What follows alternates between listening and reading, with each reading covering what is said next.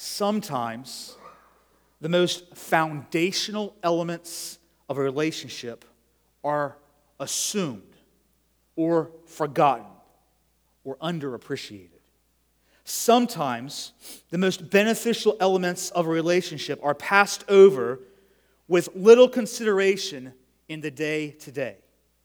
We can think of valuable relationships, our children, marriage, friendships, and too often there are months or even years that pass without thinking about how that relationship was built and what is core for that relationship. The same could be true about our relationship with God. We can assume, we can forget about, we can fail to appreciate the very element that is most foundational to our relationship with God, that God has justified us by faith alone. This morning we continue our series within a series. We're systematically working our way through Paul's letter to the Christians in Rome, both Jews and Gentiles who were there. This letter declares the undeserved, the unmatched, and the unstoppable gospel of Jesus Christ. There are 6 divisions that we have labeled, that we have identified for our major series. The priority of the gospel in the first 17 verses. And now we're on to that second division, the heart of the gospel. And we've divided that section into even 3 other sections. The righteousness of God is revealed through wrath, because we know that God's wrath is against all ungodliness and unrighteousness of men. The righteousness of God reigns with justice. With God, He shows no partiality. And then the righteousness of God is received by faith. And that's the section that we're addressing as we walk through chapter 4. Chapter 4 is what Paul uses to highlight justification by faith alone. So here in chapter 4, we have a series about justification by faith alone, and Paul uses Abraham to teach us about this foundational doctrine that's core to our relationship with our God. We've considered the question of justification by faith alone. Not even Abraham was exempt from being justified by faith alone. Last week, we began considering the blessing of being justified by faith alone. We talked about how it's completely undeserved. We talked about from verses 7 and 8 how David himself testified of the blessing it is that God counts someone's works apart from their righteousness. And then we saw also about how this cleansing, this justification by faith alone is whole because God separates us from our sins. We are counted just as righteous as Jesus. This morning we continue to consider the blessing that it is to be justified by faith alone. Christian, this passage calls you this morning to deepen your worship of God. You're reminded of all that He has done for you. Unbeliever, if you're not yet a follower of Jesus Christ, as you listen this morning, I encourage you to listen with an open heart to hear the call of God, that all He has done for you. Would you please follow along as I begin reading from Romans chapter 4, beginning at verse number 1. What shall we say then that Abraham our forefather as pertaining to the flesh has found? For if Abraham were justified by works, he is whereof something to boast in or to glory, but not before God. For what says the Scripture? Abraham believed God, and it was counted unto him for righteousness. Now to him that works is the reward not reckoned for grace, but of debt. But to him that works not, but believes on him that justifies the ungodly, his faith is counted for righteousness. Even as David also describes the blessedness, the blessing of the man unto whom God counts righteousness without works, saying, Blessed are those whose iniquities are forgiven and whose sins are covered. Blessed is the man in whom the Lord will not reckon sin. Cometh this blessing then upon the circumcised only, or upon the uncircumcised also? For we say that faith was reckoned to Abraham for righteousness. How then was it counted to him? How was it reckoned? When he was in circumcision or in uncircumcision? Not in not in circumcision, but in uncircumcision. And he received the sign of circumcision, a seal of the righteousness of faith which he had, yet being uncircumcised, that he might be the father of all them that believe, though they be not circumcised, that righteousness might be imputed to them as well, and the father of circumcision to them who are not of the circumcision only, but who also walk in the steps of that faith of our father Abraham, which he had, being yet uncircumcised. Paul wants us to understand the blessing of justification by faith alone confirms our position with God. It fuels our worship of God, and it sweetens our pilgrimage toward God. This morning, following up from last week, I'll give you 4 additional aspects to the blessing of justification by faith alone. First of all, the blessing of availability. Verse number 9 says, comes this blessing upon the circumcised only, or for the uncircumcised also?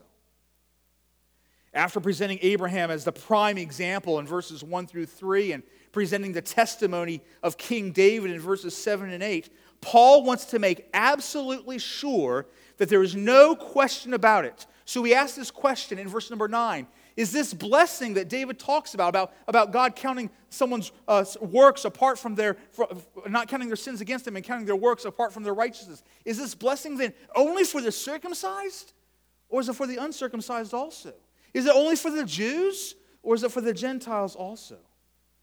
Remember, he had already addressed this in chapter 3. Jump up to chapter 3 and verse number 28. He says, therefore we conclude that a man is justified by faith without the deeds of the law. Is he the God of the Jews only? Is he not the God of the Gentiles also? Yes, of Gentiles also, seeing it is one God which shall justify the circumcised by faith and the uncircumcised through faith. Paul brings us back to this question at this point to remind his readers that being justified by faith alone is not a blessing that's reserved for the Jews only. God justifies Jews and Gentiles. That's the beauty of the gospel. In Matthew's gospel, Jesus says, come unto me, all you who labor and are heavy laden, and I will give you rest. Justification by faith alone is for Jew and Gentile. In John's gospel, John chapter 3, verse number 6, we read, that which is born of the flesh is flesh, and that which is born of the Spirit is spirit. No matter how good you are, it's not good enough to give spiritual life to yourself. You need something outside of you. Friend, you don't have to pass some kind of test. If you are a sinner, and you are, if you are a sinner, you are qualified to be justified by God by faith alone. The availability of justification by faith alone is part of the blessing. This blessing of being justified by faith alone, it confirms our position with God. It fuels our worship of God, and it sweetens our pilgrimage toward God. So we note the blessing of its availability. Secondly, from this passage, we note the blessing of independence. Can you hear? Paul writes this letter. He hasn't been there yet. He hopes to stop at Rome on his way to Spain. So he's writing to Rome, and he's instructing them. He's giving this treatise on the gospel and this great doctrinal work. But can't you hear the Jews objecting to Paul as they read this letter? Come on, Paul. We get what you're preaching. But surely Abraham's circumcision played some role in him being justified by faith, being justified by God. Or at least, if this is true about justification by faith alone, it must at least be reserved for Abraham's descendants, the Jewish descendants. This idea that being made right with God, being accomplished through a ritual, through circumcision, is a commonality among all man-made religions throughout history. One Hindu holy book says that those who bathe in the black and the white river will go to heaven. Roman Catholics may teach that repeating certain prayers or committing certain good works will gain you favor with God. The works-based systems of man-made religions attempt to persuade people that they can be made right with God and enter into heaven simply by performing specific works, ceremonies. It's not a new idea that Paul introduced or that we experience today. The truth that the apostle has been hammering home in these passages is that justification does not come by our works. And now the apostle goes to a specific works. He's saying justification is independent of our works. And he's going to talk about a specific work, the ritual, the ceremony of circumcision. To make his case, Paul directs his readers to the timing of Abraham's circumcision. So look again at verse number 9. He says, is this blessing for Jews and Gentiles? And then he says, for we say that faith was reckoned to Abraham for righteousness. How was it counted to Abraham? Was it before or after he was circumcised? He says, not in circumcision, but in uncircumcision. And he received the sign of circumcision, a seal of the righteousness of faith which he had, yet being uncircumcised. Why? That he might be the father of them that believe, that they not be circumcised, that righteousness would be counted to them also. Abraham was declared to be righteous way back in Genesis chapter 15, verse 6. We read, and he believed the Lord, and God counted it to him as righteousness. It's not until Genesis chapter 17 that we read of Abraham being circumcised. And between those two couple of chapters, there's a 14-year gap. There's a span of 14 years between when Abraham was justified by faith and when he was circumcised. In fact, Abraham was declared a righteous man while he was still a Gentile. And he remained so for at least 14 years before he became a Jew. Justification by faith alone was actually a Gentile doctrine before it was a Jewish doctrine. Jews of the New Testament day were convinced that circumcision was not only used to designate them physically as God's chosen people, but they were also convinced that circumcision was the actual means by which they became acceptable to God. So they believed that circumcision was a means to being made right with God. Many Jews believed that their eternal security with God was dependent on circumcision. Listen to what an apocryphal book, how it describes circumcision. It says, everyone that is born, the flesh of those whose foreskin is not circumcised on the 8th day, belongs not to the children of the covenant, for he belongs to the children of destruction. There is no sign on him that he is the Lord's, but he is destined to be destroyed and slain from the earth. That's the mindset of many of the Jews of Paul's day. And because that misunderstanding was so prevalent, some of them even attempted to carry those kinds of thoughts over into Christianity. In fact, an entire council of apostles and elders was called into Jerusalem, recorded for us in Acts chapter 15, to discuss this matter, to make a decision about this matter. And despite that council's declaration that justification is an act of God's grace, some Jews still argued that circumcision must surely be essential for salvation. Otherwise, they would argue, why would God ever have given it as a sign?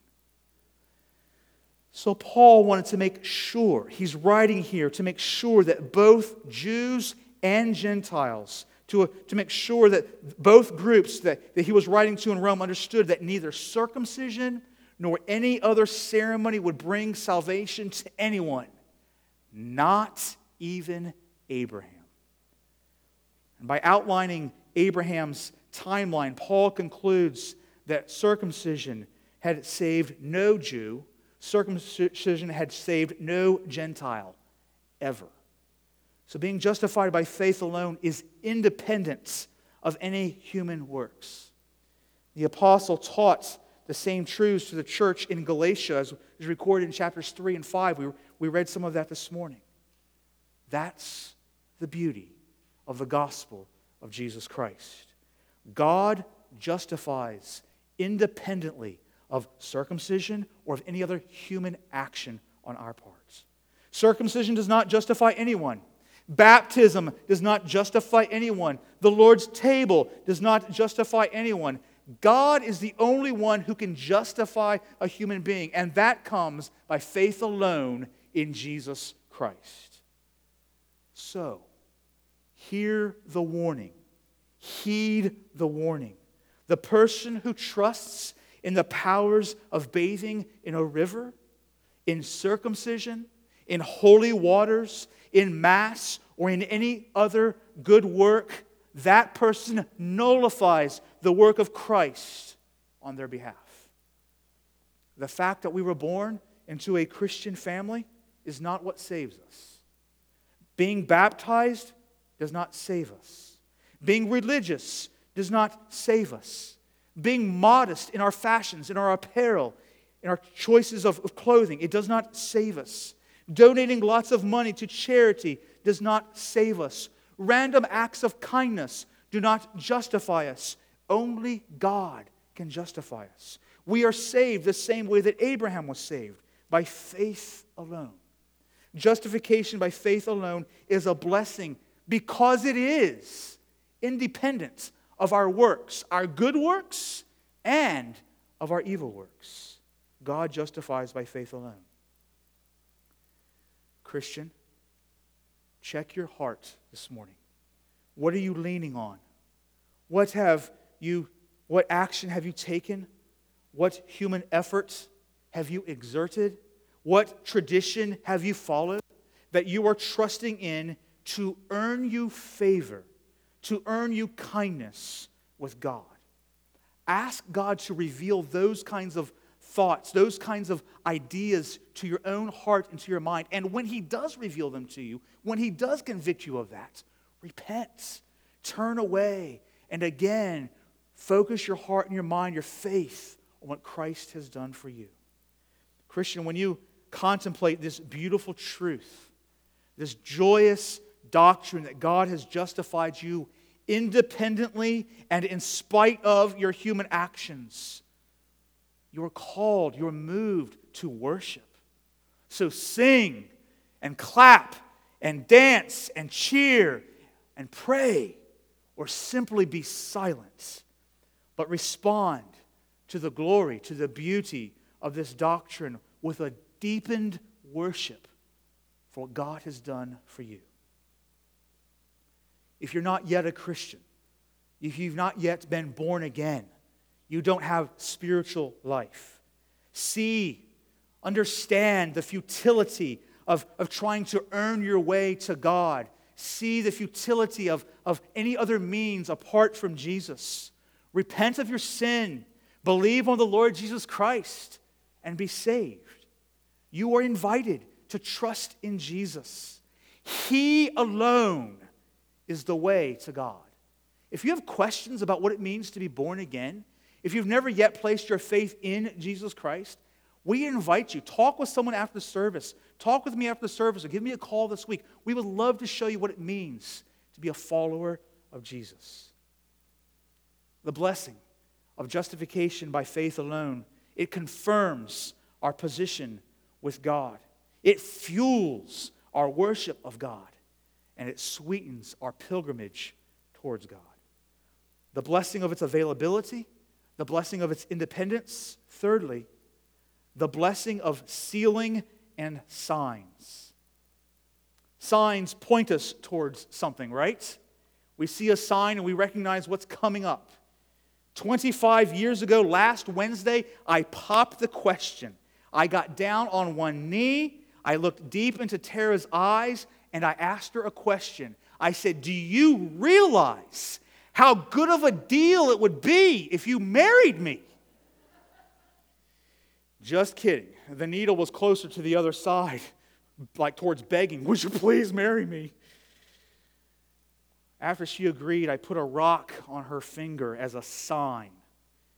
At that time, when she received that rock, that diamond ring, it was a sign that pointed towards December the 14th, 1996. Since December the 14th, 1996, she still wears that diamond ring, and that is a sign, and it points back towards the date that we were joined in marriage, the the date that it was a sign of the covenant that we entered into by God's grace and will keep until death parts us. A sign points to something different and greater than itself. Look again at verse 11. Abraham received the sign of circumcision, a seal of the righteousness of faith, which he had yet being uncircumcised. So he received that before he was circumcised. Why? That he might be the father of all them that believe, though they be not circumcised, that righteousness might be counted to them as well. God had made a covenant with Abraham. He wasn't the first one that had a covenant. God had made a covenant with Noah as well, and we still think about that covenant today when we see a rainbow. The circumcision for Abraham was a sign of the promise of justification by faith alone. Now, a sign doesn't confer what it points to. A rainbow doesn't stop the flood from happening. A diamond ring doesn't legally marry two people. And circumcision does not justify. The significance of Abraham's circumcision was that it was a sign. It was pointing towards something. Every time that circumcision was performed, God's people were to be reminded that God had justified Abraham by faith alone, completely independent of this tradition, this ceremony. Circumcision points to the covenants that God made with Abraham, and through him all the nations of the earth would be blessed. We have similar signs today, don't we? We have two ordinances that God has given to the New Testament church that serve as signs: baptism and the Lord's Supper. The Lord's Supper points us back to the happenings of the incarnation and its culmination at the cross. Baptism is a sign that points to the new covenant. Baptism is where we identify with Jesus that we were buried with him in order that just as Christ was raised from the dead by the glory of the Father, we too might walk in newness of life. Romans 6 tells us that if we are united with him in a death like his, we shall certainly be united with him in a resurrection like his. Baptism it's a verbal testimony. It's a public testimony that we belong to Jesus. These signs remind us that we are Christ's. These signs point to all the promises that have been made and have been kept in this new covenant. Friends, the memory of baptism can be a tool that God uses to reassure his children that they are struggling in their faith. This was true of the reformer, Martin Luther. He struggled after his great deeds that he's known for. He struggled with remembering his status with God, even towards the end of his life. But he would often be comforted. He would often be assured, even preaching to himself about his standing before God as he contemplated his own baptism and identifying with his Savior. Christian, God has given us these ordinances for our good, to provide assurance and hope and help as we remember all that he has done for us, chiefly that he has justified us by faith alone. If you are interested in taking that step of obedience as a Christ follower, of someone who has been born again in the waters of baptism, talk with us and we'd be glad to share more with you about that. But we are not pointed to our status with God because of things that we have done. Paul tells us that we are not only pointed to God through these ordinances and through signs, but that we are pointed and that we are sealed by God. There is a seal of the righteousness that Abraham had while he was still uncircumcised. We read in the New Testament that the Holy Spirit has sealed us. It's God's indelible mark upon us. So our justification is sealed not by a priest. It's not sealed by a good work which we have done. It's sealed by God himself. The Holy Spirit seals God's promise of our ultimate redemption and the inheritance of ours that is going to be for us in glory.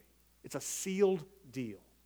That's the beauty of the gospel. Christian, comforts one another with his truth. Remind one another of God's kindness to seal us to himself, and that he gives us these signs to point us back to what he has done for us through his Son, Jesus. The blessing of justification by faith alone, it confirms our position with God. The blessing of justification by faith alone, it fuels our worship for God, and it sweetens our pilgrimage towards God. So justification by faith alone is a blessing because it's available, because it's independent of our own works, because of the signs and the sealing that God has accompanied it with. Fourthly, it's also a blessing because of the pilgrimage that it puts us on. It puts us on a journey.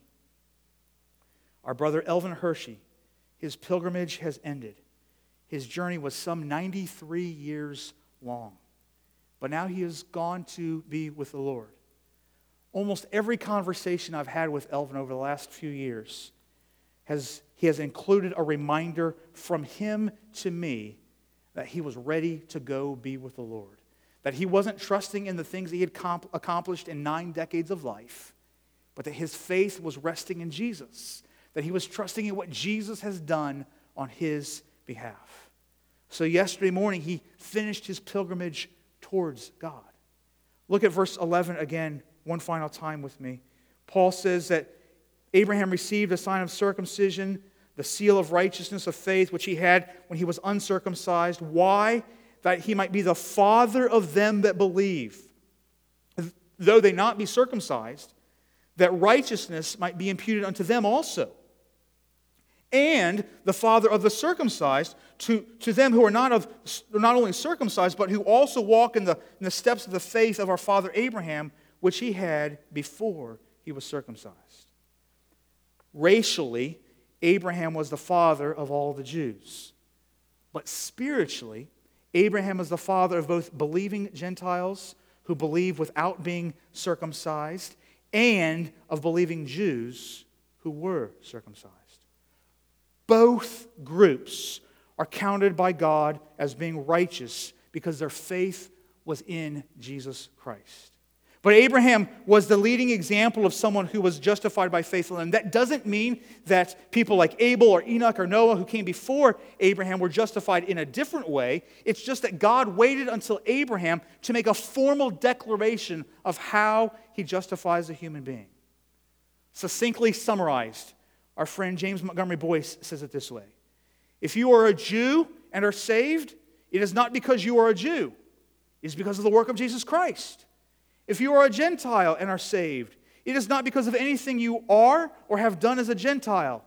It is because of the work of Jesus Christ.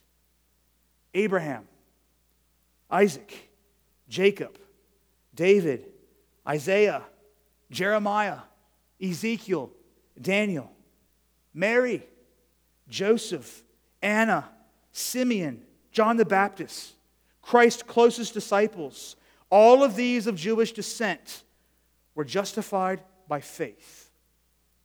But what about the Gentiles? People like Caleb and Rahab and Ruth. What about the wise men who came to worship Jesus? The Syrophoenician woman, the centurion, the woman of Samaria, the Ethiopian eunuch, Lucius of Cyrene, Titus. Paul speaks of people like Apollos and Philemon, Gaius, Onesimus. Uncircumcised Gentiles. Yet, Paul tells us here in Romans, yet Abraham became their father also, since he is the father of all who believe, but who have not yet been circumcised. Friends, Paul is telling us that if our faith is in Jesus, we are in this together. Jew or Gentile. Here it goes. Democrat or Republican or independent. People who wear masks or people who don't. Americans, Koreans, Germans, Africans, and whoever else has placed their faith in Jesus Christ. Those people that God has justified are on a pilgrimage toward God, and we are on it together with them. Abraham is the father of all who are justified by faith alone. Paul instructed kind of the other side of the coin when he wrote to the church at Ephesus. And he says in Ephesians chapter 2, therefore, remember at one time you Gentiles in the flesh called the uncircumcision by what is called the circumcision, which is made in the flesh with hands. Remember at that time you were separated from Christ, alienated from the commonwealth of Israel, strangers to the covenants of promise, having no hope, and without God in the world.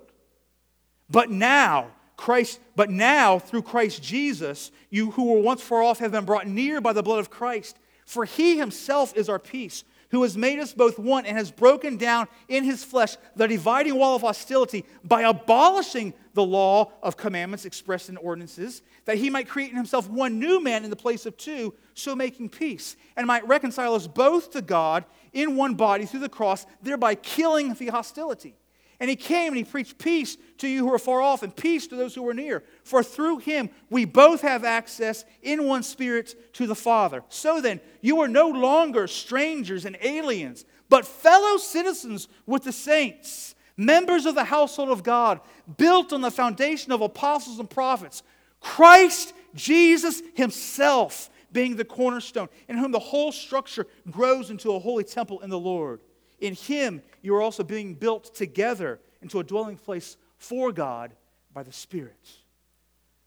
Christian, when we consider passages like Ephesians chapter 2, where he's talking directly to Gentiles, or when he's talking to Jews and Gentiles in Romans chapter 4, there's a call to repentance when we see these kinds of passages. We must not ignore that call this morning.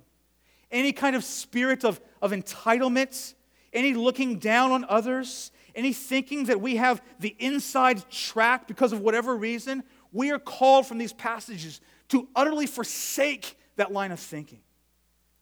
Harvest Bible Church, there are some ministry opportunities that require humility and action and obedience and service. Harvest Bible Church, we're on the same team. We're on the winning team as we read Revelation. And let's be careful in our conversations. Let's be careful in our online comments. Let's be careful about our heart attitudes and in our expectations not to draw lines that the Scriptures don't draw.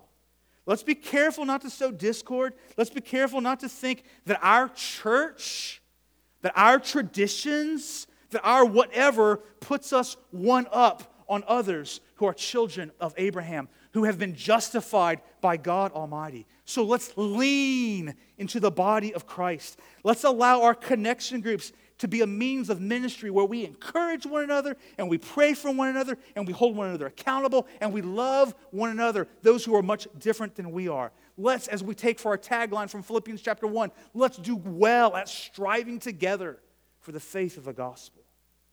We're walking, Paul tells us, in the footsteps of faith that our father Abraham had before he was circumcised. And we're walking together on a pilgrimage towards God. There's a beautiful hymn that says it this way: O Christ, he is the fountain, the deep, sweet well of love. The streams on earth I've tasted, more deep I'll drink above. There too in ocean fullness his mercy doth expand, and glory, glory dwelleth in Emmanuel's land. Oh, I am my beloved's, and my beloved's is mine.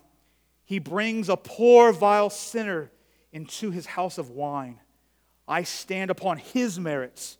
I know no other stand, not even where glory dwelleth in Emmanuel's land. That's the beauty of the gospel. We're on our way. We're in transit, if you will. We are but pilgrims who have our eye on a goal. So I ask you, Christian, have your goals been skewed recently? Are you focused more on the temporal than the eternal? Are you passionate about the wrong things? Are you passionate about something on this earth instead of where you're headed? Let's not get caught up with the cares and the concerns of this world. We're only pilgrims. We're in transit. We're headed somewhere better. We're headed to someone better. You see, justification by faith alone, it sweetens our pilgrimage to God because we understand that we're not traveling alone and that God has given us help in the journey. And He hasn't just given us any old help. He's given us the help that Jesus died for. He's given us help from the people that Jesus purchased by the shedding of His own blood. So look around you, Harvest Bible Church. All these church members, regardless of the differences that they have with you, they are also children of Abraham that are God's means to helping you in this pilgrimage towards God. The blessing of justification by faith alone, it confirms our position with God. It fuels our worship of God, and it sweetens our pilgrimage towards God. Do you see it, Christian? We are depraved sinners. Nothing we could do would justify ourselves. But God has justified us. If you are in Christ, God has justified you. God has given you signs to remind you of that justification. God has sealed you. He has sealed that justification through His Spirit. God has put you into a huge group that goes beyond Harvest Bible Church, of course. He's put you into a huge group of the church, a group of pilgrims to help you along on that journey to see God. Harvest Bible Church, there is hope for us today. There is hope as we encounter national turmoil. There is hope in the face of grieving the loss of a loved one. There is hope through the consequences of our sinful choices. There is hope to endure disease and virus. There is hope for the soul that is discouraged beyond all measure. In fact, for the child of God, Jew or Gentile, there is hope at every turn and with every single step of the Christian journey. And that hope doesn't come through baptism. That hope doesn't come through our participation at the Lord's table or through some ritual like circumcision, through a Christian heritage or through any good works that we can do, that we can accomplish on our own. The hope for every step of your journey comes through none other than Jesus Christ, our Lord. Jesus, the one who created us. Jesus, the one who was promised to us way back in the Garden of Eden. Jesus, the one who came in flesh to be with us. Jesus, the one who perfectly fulfilled the law for us. Jesus, the one who appeased God's anger for our sin. Jesus, the one who is closer to us than a brother. Jesus, who rose victorious from the grave. Jesus, who even right now is living to make intercession for us. Jesus, the one who has promised that He will come again for us and take us to be with Him for all of eternity. Jesus, He's the one that gives us hope. That Jesus, that one, that Christ, that Lord, He is the resting place of all of our faith. So this week, love Jesus. This week, speak of Jesus. This week, follow Jesus. This week, worship Jesus. This week, pursue Jesus, praise Jesus, obey Jesus, love what Jesus loves.